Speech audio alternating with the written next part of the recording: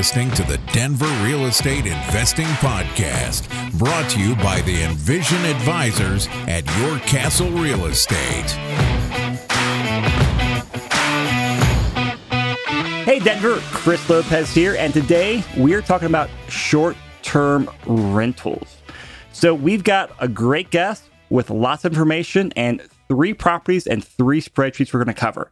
So my first co-host is Lauren Valinoni. Lauren, how are you? Hey, doing good. Excited to be here. Yes, I am too. I mean, our guest, this property manager, is someone you connected with a few months ago.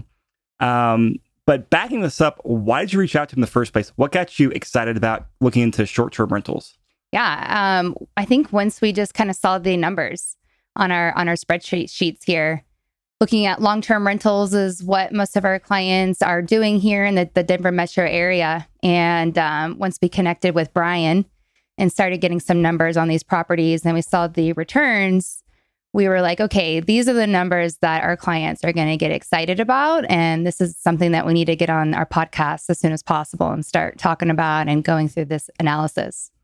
Yes, and our guest is Brian Looney with iTrip Vacations Denver. He's a property manager that specializes in short-term rental. He's actually a property manager I got connected with, I think, a couple months ago now as we're just, looking at some different options out there, connected with him. He gave us some phenomenal numbers like, oh, we like you. Numbers and knowledge. Yes. The amount of knowledge that this man has is pretty impressive. So, Brian, welcome to the podcast, man. Thank you. I appreciate you driving down the hill and coming down to join us for the day. Glad to be here. So we're going to spice things up and actually jump into numbers very first thing, and then we'll jump into Brian's background to all the basics you know about short-term rentals. But this property is one that you had found for a client, Lauren. You had Brian run some numbers, but set us up on the property. Yeah. So this is a very unique property that we found. It was in the Highlands on Spear, right whenever this road turns into Irving. And it's a brand new build, 5-bedroom, 5-bathroom home on the front. And on the back of the house, it has a 2-car garage with a additional dwelling apartment, 1 bedroom, one bathroom. So when we first looked at this one was priced at $1.28 million. And I just quickly reached out to Brian because the client that was interested in this was going to fit their lifestyle. They live and work half-time here in Denver. They have their kids here, and they wanted a property that would fit mostly the wife's lifestyle, which they had very specific finishes that they were looking for. They had a specific area that they were looking for. But at the end of the day, it really just boiled down to the numbers. So when we reached out to Brian and was able to get a synopsis of projected numbers, plug that in and saw an estimated on, I think Brian, was being extremely conservative on the revenues of $160,000 annually before management fees being taken out. And so plug that into the spreadsheet and just already saw right off the bat, this is going to be a home run, especially with the 10% down jumbo loan that we have access to. All right. So $1.28 million purchase price. This would be a vacation home or second home for the client. Technically, it's going to be their primary. Okay, primary. Yes. That's right. But for lending, okay. So 10% down, but all in for about 160, 3.75% interest rate. Now getting down to the rental income here. So Brian, this is where, walk us through the rental income on this property. Sure. Whenever a potential client or one of their realtors call us, we ask for the address, right? Once we have the address, we look at the local market, all right? And from there, we find the occupancy and certain rates by looking at comps. So with this home being located in Spear in the Highlands, it's a fantastic area. That's probably the number one destination for Denver itself. Really? Yes. So when we looked at the comps, we found the average daily rate to be extremely high. As low, it would be low as $450 and as high as $1,200 a night. Amazing numbers. Yes. Okay. So what we do is we include those comps with the analysis we'd give the prospective client, so they could see that if I have my home in this condition and I offer those same amenities, I could easily get those rates. And it was important too to this client to where, this was going to be their primary home. They would be living in the home, a good portion of the time. So we also made sure that we looked at the comps based upon the minimum amount of people that they would be comfortable with, because she didn't want it to be a party house. And so Brian was also able to do a comparison between 8 guests and 12 guests. And he found out there was really no nightly rate change from 8 to 12. So they wouldn't be hurting their listing by capping it at 8 people. And she was going to be okay with, reducing the amount of people and reducing the revenue. But it just turned out that by doing that, it wasn't going to reduce the revenue at all. So it's a very strong area, and the property just led for, great nightly rates. Agreed. All right. So we have and we're just using Joe Massey's spreadsheet here. We have in the monthly rental income, $10,200 in income. Now, there's some notes here that I need, I guess you, Brian, or you, Lauren, to interpret for me, because we're guessing about $10,200 a month in rent. Is that gross, or is that after fees? As after fees. So We'll drill down more into the management fees to be able to get your property producing at the highest vacancy and the highest price. It does come out at, average about a 25% fee. So we took out 25%. And that's also not at full occupancy as well. So he was running it at a lower occupancy rate. So it's kind of double dipping a little bit in the vacancy factor here. We already accounted for vacancy in that number. So really that 3% doesn't even need to be in there. I think we had drop that to 0. I think we had a 3% in there because we were going to also look at renting that ADU. Okay. And so we won't go through all the details on the spreadsheet. I mean, we have our basic assumptions in here: taxes, insurance, some utilities, things like that. And we'll talk a lot more about these details throughout the rest of the podcast with Brian here. But we want to give you a quick taste of some numbers, because this is a $1.28 million home with an ADU. We don't talk about those as rental properties really at all.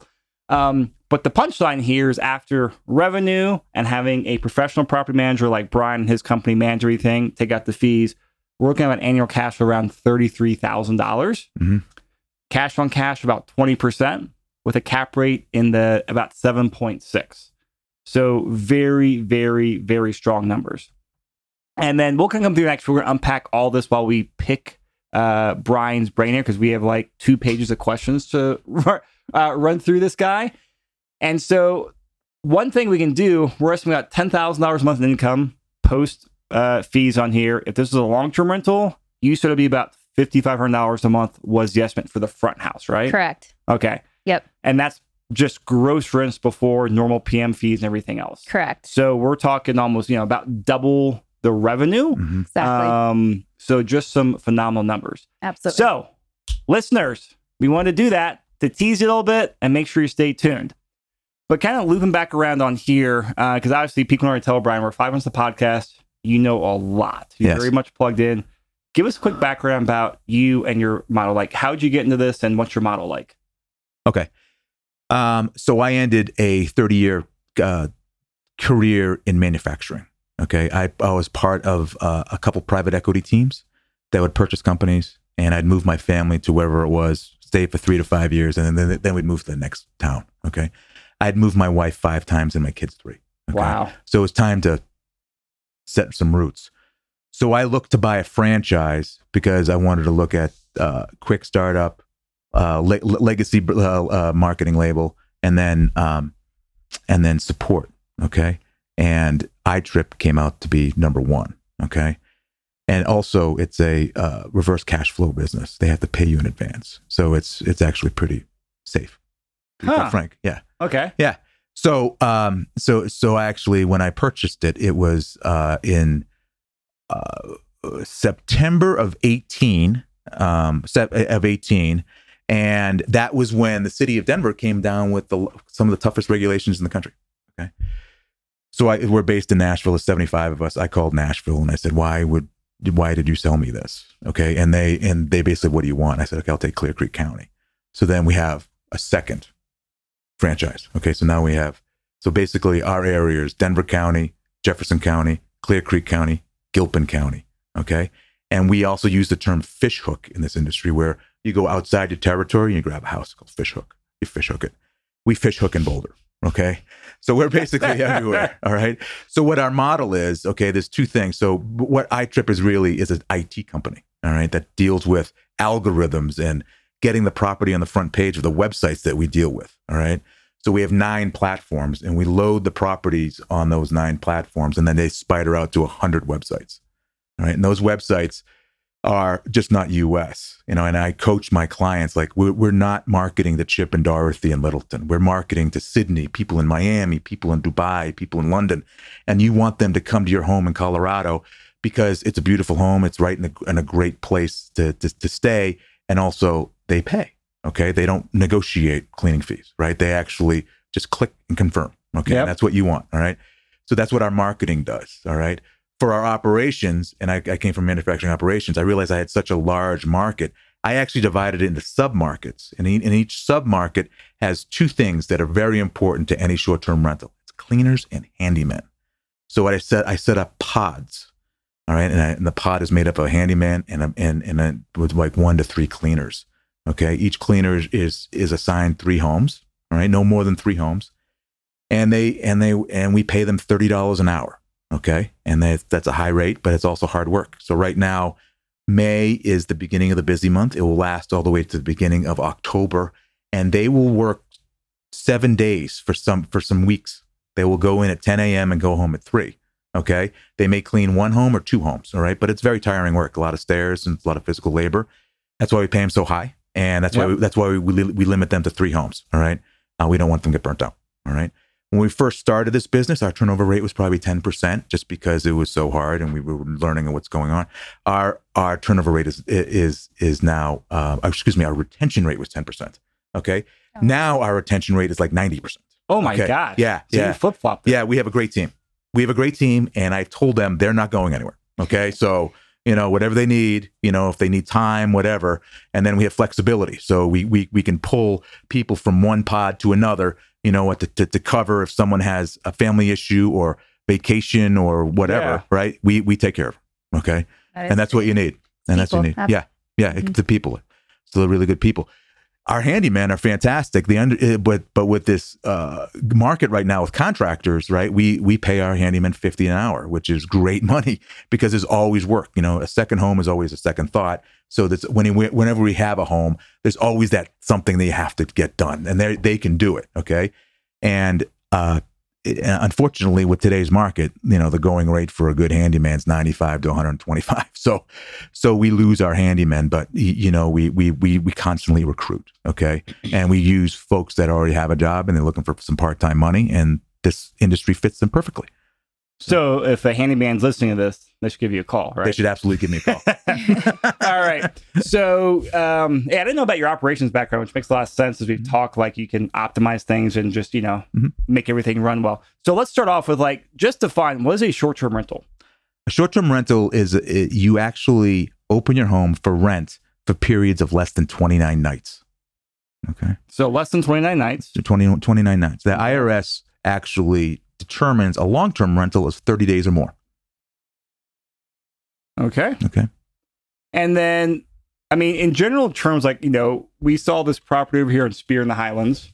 Rents are, 2.5 times of what long-term, maybe longer with the fees in there. Yes. From a high level, why would someone do a short-term rental, and what's a gross rent multiplier for a short-term versus long-term? So there's 3 strong reasons to do it. The revenue is 2 to 3 times that of long-term. Okay. All right. The property is maintained at a much higher level because it gets inspected after every stay. The cleaners are taught to look for any kind of damage, look for any kind of messes. They hear the furnace, right? They see the drain backing up in the cellar. That's stuff that a long-term renter may not pay attention to, all right? The leaky roof, the rattling window, that gets addressed right away, all right? And prior to the next day. So. And this is something when you mentioned a while ago in our first conversations, it threw me for a curveball because I always expect, short-term rentals, they're kind of like when I rent a car. I use them a little bit more. So I just assume short-term rentals do that. But you're right, since there's, 1 to 3 employees going through there every week, there's just more eyeballs on there to catch that, that little stuff before it becomes big stuff. Yes. Which was very surprised to me, but it made sense after you explained it. Yeah. Yeah, and also we do some things. So we talked about a party house where the client's wife does not want to have a party house. We don't have party houses. Okay, we may have someone who may have an occasional party may slip by us, but there's a couple things that we do. Our booking agreements are very stern on the use of the home. Okay, no parties and events without prior permission. All right, and then we screen what they want. So, I had a gentleman saying, I'm bringing 9 guys for a bachelor party. And I tell him that this is not a bachelor party place. Okay. Book somewhere else. All right. I'll have a gentleman who's in his 60s. My granddaughter is getting married. I want to have a dinner party for 15. That's okay. All right. Just, you have to be cognizant, peripheral vision. All our renters have to be 25 or over, and 2 of our homes, a renter has to be 27. All right. So then you have a higher maturity rate than someone who's just coming out of school. And you can set those rules Yes. with an Airbnb? Yes. And wow. Yes. Okay. Yeah. We place, and then in the booking agreement too, we also talk about any kind of damage. We have insurance. I am self-insured, and I cover any kind of accidental damage in the home up to $1,500. Okay. But accidental is never a hole in a wall. Accidental is never a broken TV, a broken microwave. An accidental is a shade being pulled down and it comes off its spindle. That's an accident, right? So we pay for that. The guest pays for the broken TV, the broken microwave, and the hole in the wall, okay? And we go after them for that, all right? And we can go through Airbnb Resolution Center, or with other sites, we have their credit card information, and we talk to them about it, and we show them the pictures, and we show them the validation, and then we charge them, okay? Okay. Mm-hmm. So what are the best types of properties for Airbnb? Because I think everyone listens, all 3 of us, we stayed in Airbnbs. Most of our listeners have stayed in Airbnbs, a variety, but what's the best type of property for people to stay in? For people to invest in? If you were buying in Denver proper, in Denver County, I would purchase a home that has the ability to have an ADU, all right, an accessory dwelling unit. And that accessory dwelling unit could be a revenue stream that would fund your entire property and still give you income, all right? So if you're somebody who has a budget of $600,000 and they're finding a stretch in this market and they're looking at something that's $700,000 or $800,000, they should contact us, and we could run the numbers and do a pro forma for them to see what their revenue stream would be and see if they could actually purchase that higher priced home, okay, with an ADU. What about for other parts of the metro area? Because I think we all know Denver has, fairly strict short-term rental laws, has to be your primary residence. But that's Denver County. That's Denver County. Yeah, but what about the other counties? What opportunities or rules are there out there? So most of the areas are open, okay, for short-term rentals. They'll have some sort of guidelines or rules to follow, but most of it is not like Denver, all right? So if you have a place in Jefferson County right now is rewriting their short-term rental rules. They're not following the existing rules. And those existing rules have to do with well size and acreage size and such like that. They're not following that. So right now, Jefferson County is open, okay? And in fact, in a October 2019 county meeting, it was stated by the county commissioners, we are not following any established short-term rental rules right now. We are rewriting them. Okay. And they're going to be pro short-term rental. Okay. People, that's what I was gonna ask. Yeah. People are not going to be hindered to make income. Okay. But it will be, you'll have to have a permit. They want to see a business license. They want to track the tax. They want to track the revenue. They want to see that people have the correct safety in their home. Carbon monoxide detectors are extremely important. That's all very, very reasonable. All that stuff. Yeah. It's very reasonable. Yeah. So that's what Jeffco is going to do. Clear Creek County already has it. All right. Those rules are already stated. And they have one of the best processes that I've ever seen. They have 3 people dedicated to this process. They have a treasurer, they have an administrator, and they have a full-time inspector who does nothing but goes around inspecting the 2,000 short-term rentals in Clear Creek County. There's that many short-term rentals in Clear Creek? Yes. Yeah. Clear Creek's a great place to stay. It is considered the lower price alternative to Summit County. So if you want to ski in Summit, you could stay in Georgetown and Idaho Springs for half the price. How are the locals feeling about that? It's a dramatic change, and it's just not short-term rentals itself, just the entire real estate industry, where the home they've grown up in and they bought in the early 80s for $70,000 is now worth $600. So it's a bit of a culture shock. Okay, the cities, there's Idaho Springs city administration and the mayor, they're trying to get their hands around it. Okay, they're trying to put in correct rules to keep the culture of the home intact, but also capture the ongoing economy. All right, and this open economy is unstoppable. You can't stop it. All right, there's always going to be someone who's going to try to find a way. That's the way the economy works. So in terms of their locations, I mean, we talked Denver, Jeffco, Clear Creek, Gilpin. Gilpin's a fantastic area too. Okay. Gilpin. It's really outdoorsy. It's easy to get to. It's not hours away like like Vail is to get to the airport. Blackhawk is a big draw. The casinos in Central City. You also have Netherland, and the great parks. It's a 12-month market. So the foothills are a 12-month market. The summer is the peak, but you're going to get demand in the fall for foliage, hiking, hunting, cycling. In the winter, you're going to get the skiing at Eldora or Loveland. All right, there's plenty to do in the foothills, and that's why the properties are so strong. And plus, if you look at the buy price of Summit County versus Clear Creek and Gilpin, you get more value. I mean, what's the rough difference? I just is there I know the years, but I don't know the markets up there. What's the difference in price? Is there a rent to price ratio, generally speaking, or do you know that for Summit versus Clear Creek? I have a number of homes in Idaho Springs, and you could buy a home for, say, $350,000 in up near the glacier at St. Mary's Glacier, and your gross revenue would be $60,000. Okay. Wow. Wow. All right. So here kind of comes next thing. Great revenue. But I mean, one of the differences and why I've personally never looked at short-term rentals is just because it's a hospitality business. Yes. I have no desire to be in the hospitality business. I like long-term rentals because they are simple. Property manager handles them, and I spend less than 10 minutes a month communicating with the property manager. I write a check here and there, but it's very, very minimal headache, very minimal time. Operation time and operation expenses are a lot higher in short-term rentals. What's that look like? So, running a short-term rental is a full-time job. All right.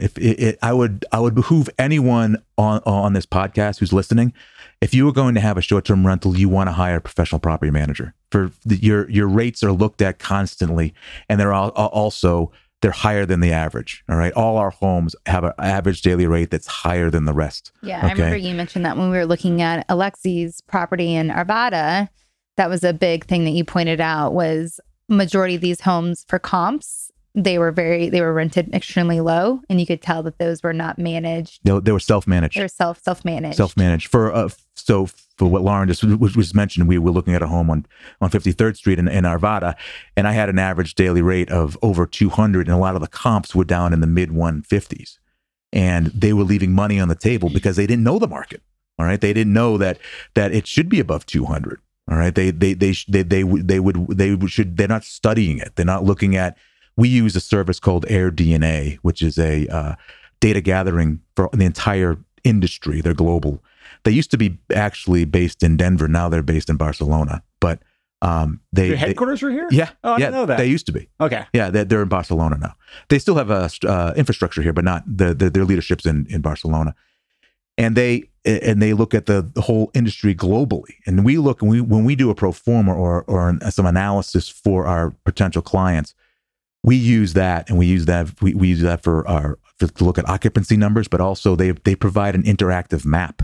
So we look at the address of the home that a client could buy, and we could see around the home what short-term rentals are there, and you cursor over with your pin, and it actually pops it up if it's listed on VRBO or Airbnb, and that's how we find our comps. Yeah, we don't use just to preface that too. We do not use AirDNA's financials. Their average daily rate is woefully low. So what we do is we look at the comps, all right, and we look at the amenities of the comps and the average daily rate that the comp is stating to book, and we use that to determine our numbers. We don't use AirDNA's. Yeah, that's what we've consistently heard. Yeah, is that the numbers are low, are very, very low. Yeah, and also Airbnb too. So Airbnb offers a They offer a rate program for you to follow, but what they're truly looking for is transactions. They want bookings, okay? And they want bookings in May, but they want people booking in October. So what we look at a 6 to 8 week window for our rates, okay? So today we're in June. We really don't care about September, okay? But if someone books in September right now, they're going to pay a premium rate, right? Because we jack them up. So you're saying, so you're looking forward to the next 2 months or so. Mm-hmm. And beyond that, you're not too worried, but hey, you have it defaulted to a higher premium price. So someone books it, they are paying a premium. Yes. And if it happens out, great. If not, as it comes in that 2 month window, you then price adjust. We price adjust. It could be sold out and we hit it right, or we'll make a note. We'll actually go into the we have a dynamic pricing model, and we'll actually go into that module and we'll actually raise the prices for next September because that September sold out so quickly. So is this dynamic pricing model, is this, I'm curious, how is that a third-party service you're using? Is that in-house? Is that a spreadsheet? Like, what is that? That is iTrip. iTrip, our own software, proprietary. Okay. So what we do is we set up 3 sets of levels. The first level is the area. So we'll have every price of every short-term rental in the area and occupancy, and we'll track it that way. Then we'll actually set up its own comp set. And it will take the VRBO number, all right, and attach it to our home in our system, and it actually tracks the comps, average daily rates, and occupancy. So we can see if they're getting booked more or if they're getting booked less. We can see if they're charging more or if they're charging less, and we can adjust our price to that local. But to be honest with you, in this market, there are 4 markets nationally that are just way above any other short-term rental market in the country. And that's Northern Florida beaches, it's South Carolina beaches, it's Colorado, and then Gatlinburg, Tennessee. So when I talk to a prospective client, I tell them that there is really no competition because there's more demand than supply. So the DIA, or the Denver Airport, was the #1 destination city in America in January, February, March, April, May, and June of this year. Yes. Denver Airport was? Denver Airport. Yes. Wow. Yeah. I believe you. I just find that hard to believe. Yeah. Like that's just So people are coming here. They're not staying in hotels. They're staying in Airbnbs, and they book and they sell out. So you actually want to make sure. Well, and I tell my folks that, listen, May's coming. Get some rest. We're going to be very busy. We're priced accordingly to get the bookings, but maximize our clients' opportunity of return.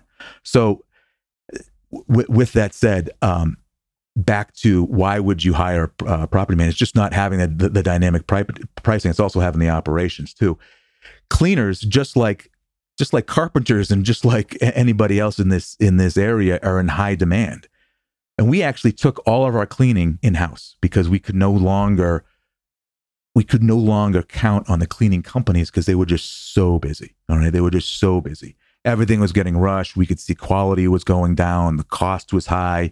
It wasn't a good relationship. So we actually took our people in-house. That's really smart. There's nothing worse than going to an Airbnb or a short-term rental and it just being dirty. Just dirty. It just worst. Sets the tone for the guest right away. Oh yeah. And you know what? That's where we become a team too. So we have a head of housekeeping, we have a head of guest services, and anytime we get a complaint, it goes right to them, and then we address it right away. What happened? Okay, and then also with that we also have a call center. So the homeowner is not getting that call at 1 a.m. Okay. I say 2 a.m., but I got a call last night at 1 a.m. So I got called at 1 a.m. last night. Your phone, huh? It went to my phone. It was the guest staying in one of our homes in Wheat Ridge, and the carbon monoxide detector went off. Oh. So yeah, open up all the windows. Let's put you in a hotel and all that stuff. We did everything right, and then I called at 8 a.m. I called the fire department, and they basically told me what some steps to do, and I went out there and did it, and it turned out to be a false alarm. Well, that's always good news. They're back in. And I talked to the father, and he has little kids. So what I did is I put new carbon monoxide detectors around the house. So they were just purchased today, Home Depot. They're fresh. If they go off, then we have a problem. I don't think they're going to go off. The fire department doesn't think it's going to go off. So I think it's pretty good. So he felt comfortable. So I want to loop back around because a few minutes ago, you guys mentioned this house in Nevada. It's a client you're working with, Lauren. Let's walk through because it's an interesting property. And plus, it's very interesting how like a professionally managed property, using like a dynamic pricing model and really knowing what the market's doing versus self-managed mom and pop Airbnbs. Like you said, there was a difference of like $1,600 a night a lot of times. Yes. Yeah, that's a lot of money to leave on the table. It's a lot of money, especially when you're in a market where every home is 80% plus occupied. So if you it's an enormous amount of money. So it's back to our process. So we actually, where we market on 9 platforms, Spiders out to 100 websites, it's all about exposure. Okay. So 60% of our bookings come from Airbnb. All right. 40% come from the other sites. And I've met a lot of people that said we only listed on Airbnb. And Airbnb, as far as it becoming user friendly, is number one. I mean, because you can use their back office to take care of all the transactions, and they can be a credit card processor, and they have great reporting, so you can do your taxes really easily. But only 60% of the market uses it. You want to capture that 40%. So with a property manager, we have one calendar, and we have 100 websites that report to that one calendar. It's all synced to the same calendar? All synced to the same calendar, okay? And then at the end of the year, we would then provide the owners with an accurate 1099 for them to do their taxes, okay? Very, very cool. Yeah. Fantastic. So Lauren, about this house in Nevada, give us a rundown, because this is a house hack. Beyond that, what are the details? Yeah, so this is in Arvada, very close to Old Town Arvada. Walkable for sure. It is I want to say it's a 4-bedroom, 2.5 bathroom, and it's clean, ready to go. It's updated. It's in a desirable area. Our client is a very, creative first-time investor, very open-minded, very numbers-oriented. Yeah. So once we kind of started peeling back the onion on short-term rentals, we, exposed him to this idea, of course, connected him with Brian. Brian spent, a good amount of time with him, just running through the model, running through the pros and cons, and obviously, showing him the projections of numbers on this property. So, I mean, it's pretty much turnkey ready, wouldn't you say? I mean, there's... Yes. What's cool about this property as well is that it is has a walkout basement. So if the property owner, if he wanted to, while he was living there, just Airbnb the top property or the top unit, and then live downstairs, he could do that comfortably. The living room is quite big downstairs, so he wants to put up a wall to make an additional bedroom, to maybe have an additional roommate in there while he's living down there. And there's quite a bit of unfinished square footage down there that already has a utility sink to pretty much build out an additional kitchen. So he's looking at Airbnb the top, having a roommate downstairs with him for the first year. And then because of the Arvada short-term rental rules, he would be able to go out and buy another primary home and keep the Arvada house in short-term rental, the whole entire property as a whole. And so that's, I think, how we ran this property analysis. We ran it as if he's renting out the whole entire property, not while he's actually living there. So house hack, buying for 3 to 5% down, $600,000 purchase price, standard closing costs, all that stuff. Yeah, he's actually using the Bank of America grant program. So getting a good... Yeah, $17,500 worth of free money with an extremely low interest rate with no property mortgage insurance through the grant program. So coming out to rent here, the Airbnb, after 1 year, he moves out, converts it to a full-time Airbnb, which Arvada allows it's up to 3 investment properties per owner. Correct. Right, Brian? Yes, okay. Yes. So this can be one of 3 or whatever. So he fully compliant. In the spreadsheet, we have $4,350 a month. How's that break down, guys? Yeah, so this one is using the numbers. Let's see what he put in here. It's saying $950 for the basement. Go ahead and add up those. Or I can add it up, but he might be using his house hacker numbers in there. I'm sorry. Those are his house hacker. So this is why he's living there then? Yeah. Oh my gosh. No, yes. 3,500. Okay. Yeah. It would be while he was. I think I pulled up a different Airbnb spreadsheet than you would sent be- me over, Lauren, so I apologize. It's okay. Oh, okay. So it's 3,500 plus the 850. Okay. So that which would I'm be still, yeah. okay. Yeah. So if the Airbnb is present, I know you walk this property, we might be able to update it here. What would you call, a monthly average rent for Airbnb on this place? So with him living in the basement, okay, I did the numbers for him living there. Okay, let's do that with a then. 3-bedroom.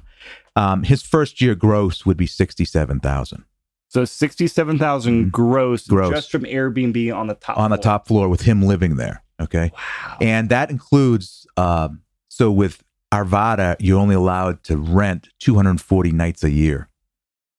But with the market itself, it's a great rule. But the shoulder season, you have your peak in your shoulder season, and in Denver and the foothills, it's a bell curve. It starts in January, peaks in July and August, and comes back down to December. So between May and September, that's where this homeowner would make the majority of the money. Okay. All right. So he would probably rent it for 200 days. All right. Of those 200 days, he'd probably make most of that $67,000. Okay. He would not be in violation of any rules of the city. He can still go out and buy 2 other properties and have 3 investment properties. Okay. So we need to take 25% out of that gross number. You got your calculator, Lauren? I'm working on it. So that'd be Yeah. 16,750 out of that. So 50,250. So 50,000, that's gross annually. We'll make that monthly. So about Mhm. $4,200 a month. So we are not Mhm. far off. We were Free house off tax, yeah. earlier. Okay, perfect. So we're going to drop vacancy to 0. So that's incorporated in there. Property managers in there, repairs, maintenance, utilities, taxes, insurance, all that's in there. Looks perfect. I'm going to save my insurance question for you after this, Brian. So we're looking at basically $1,000 a month or about $12,000 a year while Yeah. he's living While there. he's living there. there. While he's living there. And plus, if he rents out All the other bedroom bedrooms. basement number 2 for what, $809 a Mhm, month, that's exactly. another, that's another $10,000 Yeah. a year Right. there. Holy Right. crap. Yeah. Yeah. He would short term Holy the top smokes. floor and long term the bottom floor. Yeah. That's a great property. Yeah. Mhm. Okay. I like these numbers a lot. Right? Yeah. I wish this was around when I was young and if I knew what house hacking back was 15 years ago. Right? All right. So this takes me to a question that popped up on here, like insurance. I mean, what are the insurance considerations for Airbnbs or, short-term rentals? So there's three levels of insurance. There's the website. So Airbnb and VRBO and Booking.com will offer some sort of insurance. Okay, that we called host insurance. And we've actually had one event in one of our homes that unfortunately a lady stumbled on the stoop and broke her ankle. Ooh. Yeah, and she was a LA County sheriff. Oh. So she had that impeded her job. So she came after, or she called us. All right, and we got in touch with Verbo, where the booking came through. They're backed by a company in New York called Generali for $25,000 personal liability, and that covered her broken ankle. Yeah, very So lucky. that protected the homeowner Protected the and homeowner. it took care of the Yes. the tenant/client. Tenants, yep. Okay. And then we offer a insurance policy. We charge the guest $2 a day, and we include it in the rent, so the guest doesn't even know they're buying it. They're just there, and that covers bed bugs. $2 a day? $2 a day. Okay. Yeah, so it's so if it's a 14-day stay or a 10-day stay, it's $20 to $28. Right? It's totally easy. Minimal. Minimal. Yeah. And it offers $25,000 with personal liability. It offers $100,000 property damage, and then bed bug protection.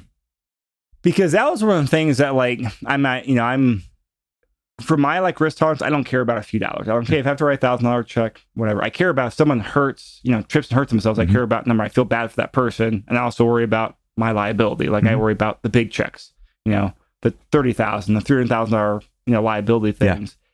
So you, as a professional property manager, you've got all the layers covered and know how to protect everyone, take care of everyone. The owner still wants to declare it a short-term rental, and they want to get a short-term rental rider, and then they want to have a. So this is layer 2. Layer 3. Layer 3. Layer 1 is the website. Layer 2 is iTrip. Layer 3 is the homeowner. Okay. And the homeowner wants to declare a short-term rental, have a short-term rental rider, have $1 million umbrella.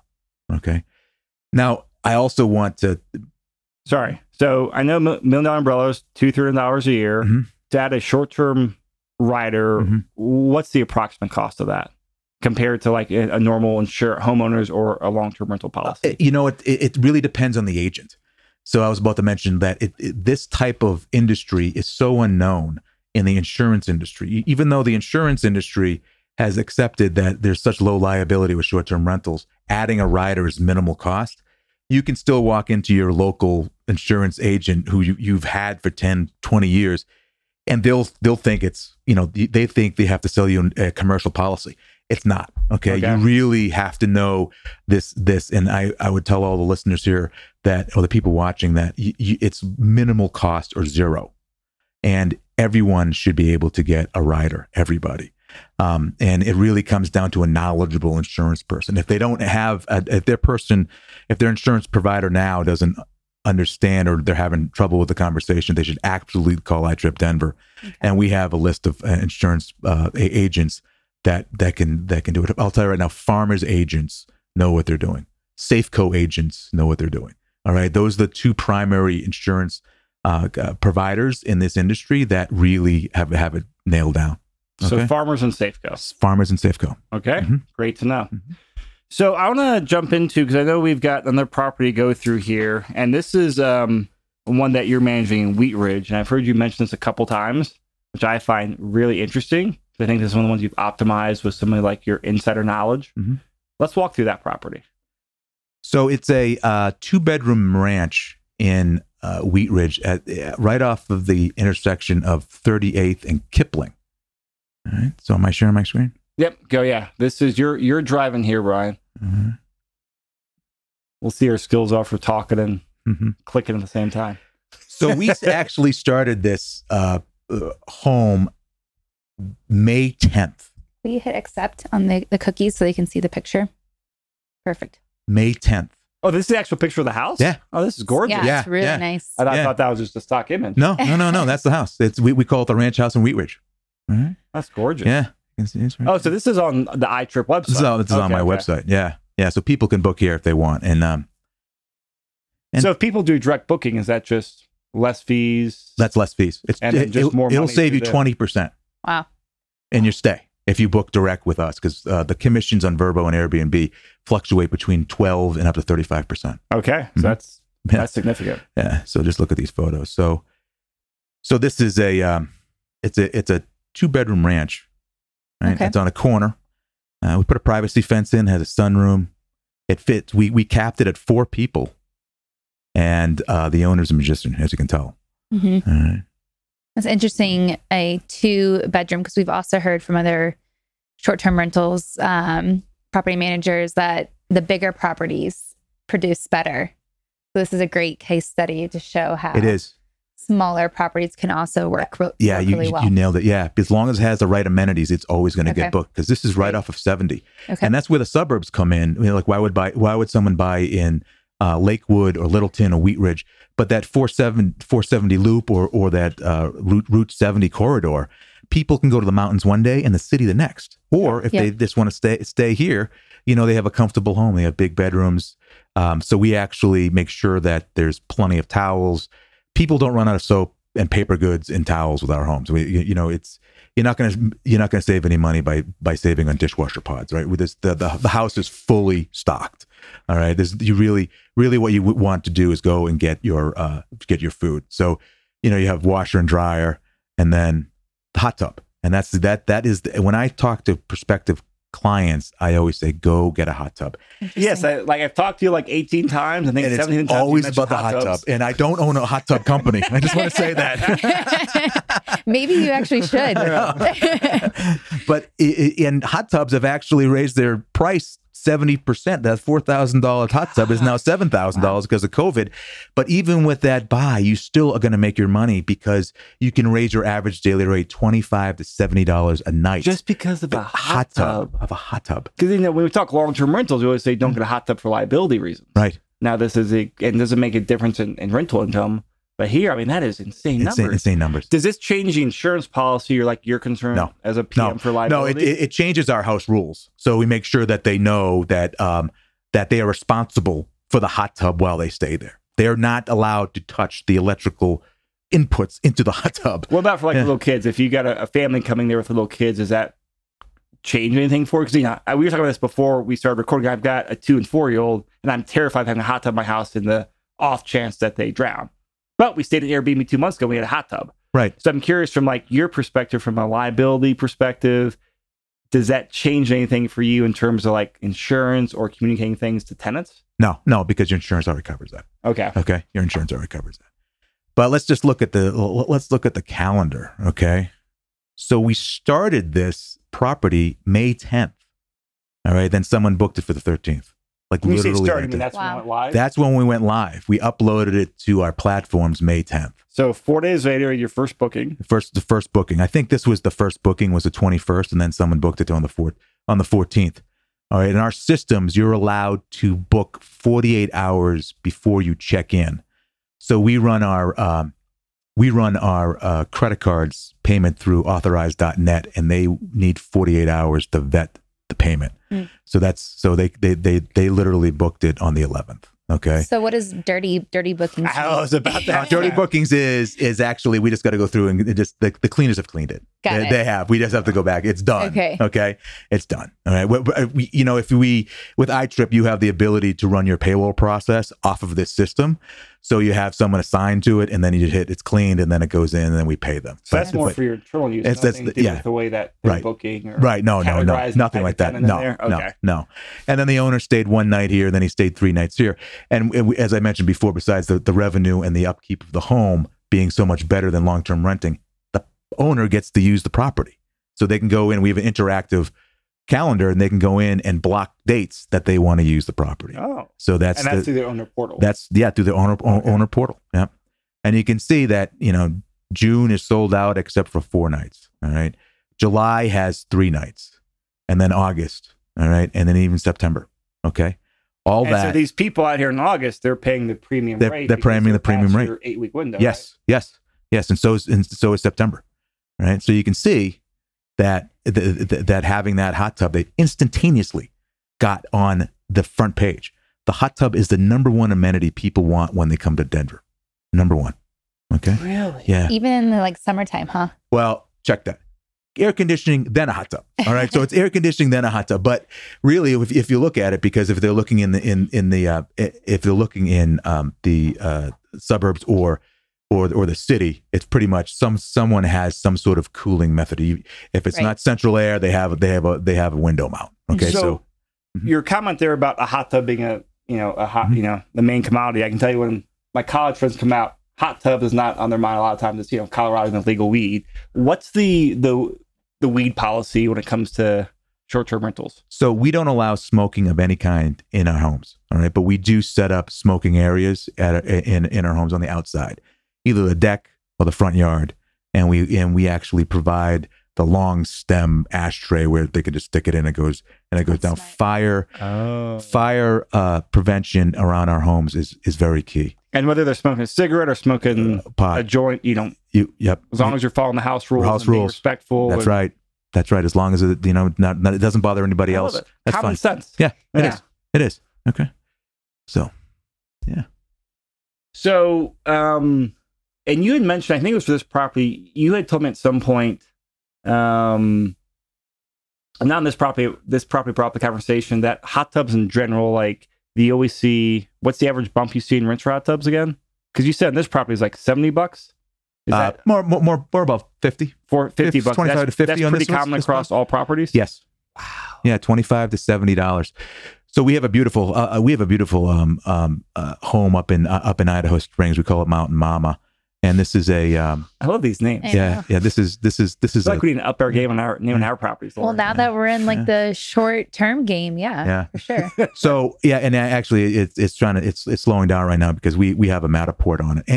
Any home that's going to garden $400 or more a night, we will do a Matterport so that people can see the and that's the 3D walkthrough. Yeah, you got it. Yep. And going back really quick onto the hot tub, with it increases your nightly rates. Does that also increase your occupancy as well? I mean, it does. Is it kind of like it does? So it does. Triggers people to select your house over it. Yeah. Okay. Yep. That's great. And